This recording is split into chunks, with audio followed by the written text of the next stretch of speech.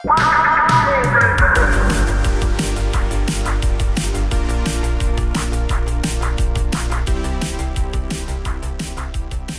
there, you're listening to Combo Breaker, a 1-2 punch of enthusiasm.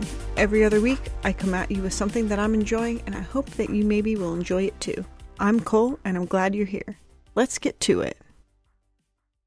It's a new day, a new topic, and I want to talk about Ratatouille, the Pixar movie, not The Dish.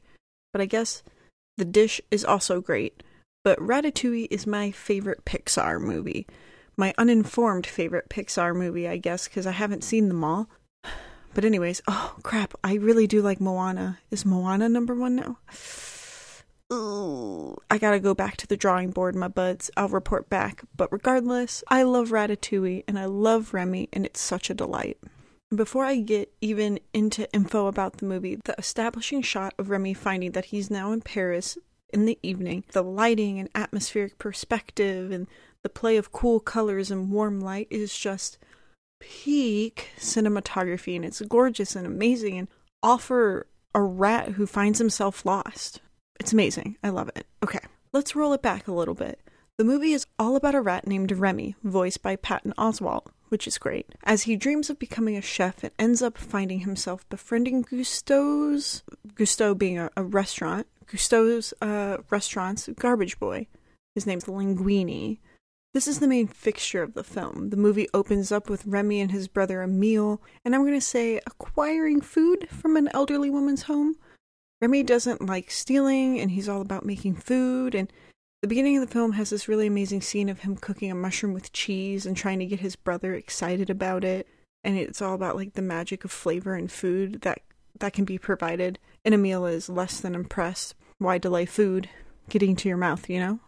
But as they're exploring the kitchen, the old woman sees them, busts out a shotgun, and chases them around the house. The ceiling caves in from all the shotgun excitement and revealing more rats up in the ceiling, and the rats having to make their great escape in pre-built water vessels. Remy goes back for his favorite book, which is the Chef Gusteau's Anyone Can Cook cookbook. Remy falls behind, and his family/rat clan makes it under a bridge with a fork in the path. He has no way of knowing which way they went. Remy makes his choice, falls down some pipes, and you can get the feeling he has traveled some distance, and it, for real, looks very traumatic. But Remy finds some dry land and finds himself alone with his Anyone Can Cook cookbook. So after this scene and some delirious talks with a tiny figment of Remy's imagination, or conscience? There it is. In the form of Gusteau, Remy finds himself in Paris. And we get that beautiful establishing shot of Paris. This movie has so much going on. I just kind of briefly described the opening sequence, but as soon as we have this figment of Gusteau telling Remy to go look into the window of Gusteau's restaurant and watch the chef's work, this kicks off Remy falling through the window and into the kitchen of Gusteau's. At the time, a new garbage boy is getting hired, and I'm going to skip some of the details here about Linguini the garbage boy and Remy, deciding to work together to cook meals at Gusteau. The head chef is suspicious of Linguini for multiple reasons, but one being he keeps thinking he sees Remy and keeps trying to catch him.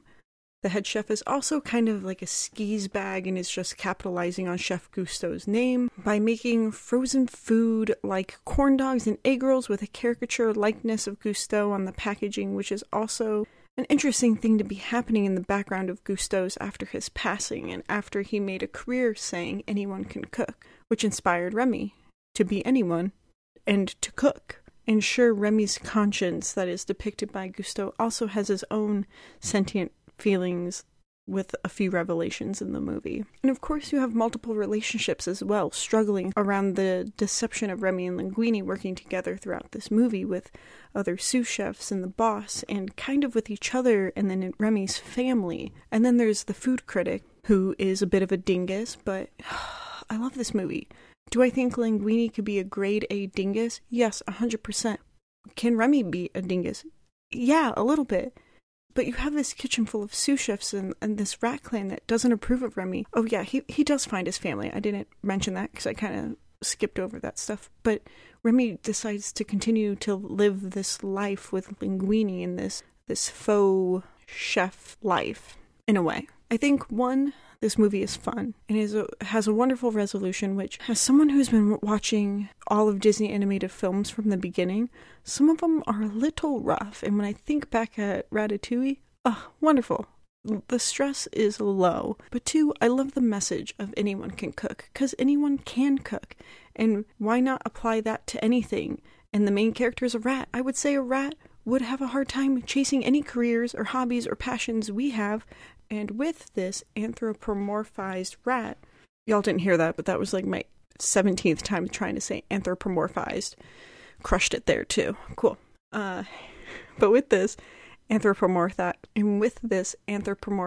rat, we can see an individual triumph over societal and phylum expectations. There's a little biology joke in there for you. But Remy cares so deeply about food and flavors. Why should his looks keep him from the kitchen?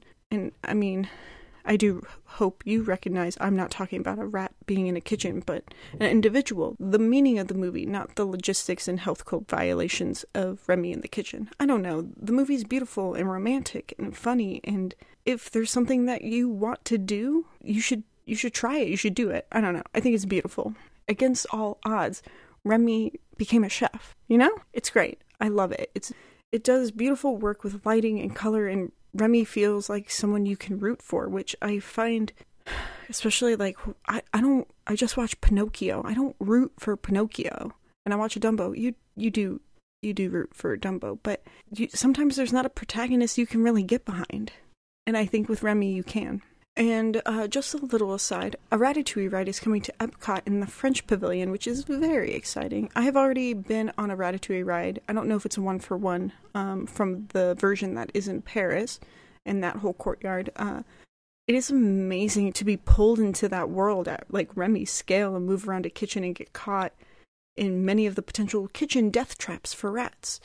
You also have to exit through a restaurant, which feels very appropriate. This is also, I think, the first trackless ride I went on. So as you ride on a rat with 3D glasses, your ride vehicle, or rat, scampers around and dodges other rats and obstacles and side tables, and people are cooking soup and chopping things in the pantry, and it's crazy. So yeah, I don't know. I really love Ratatouille. I think it has a beautiful message.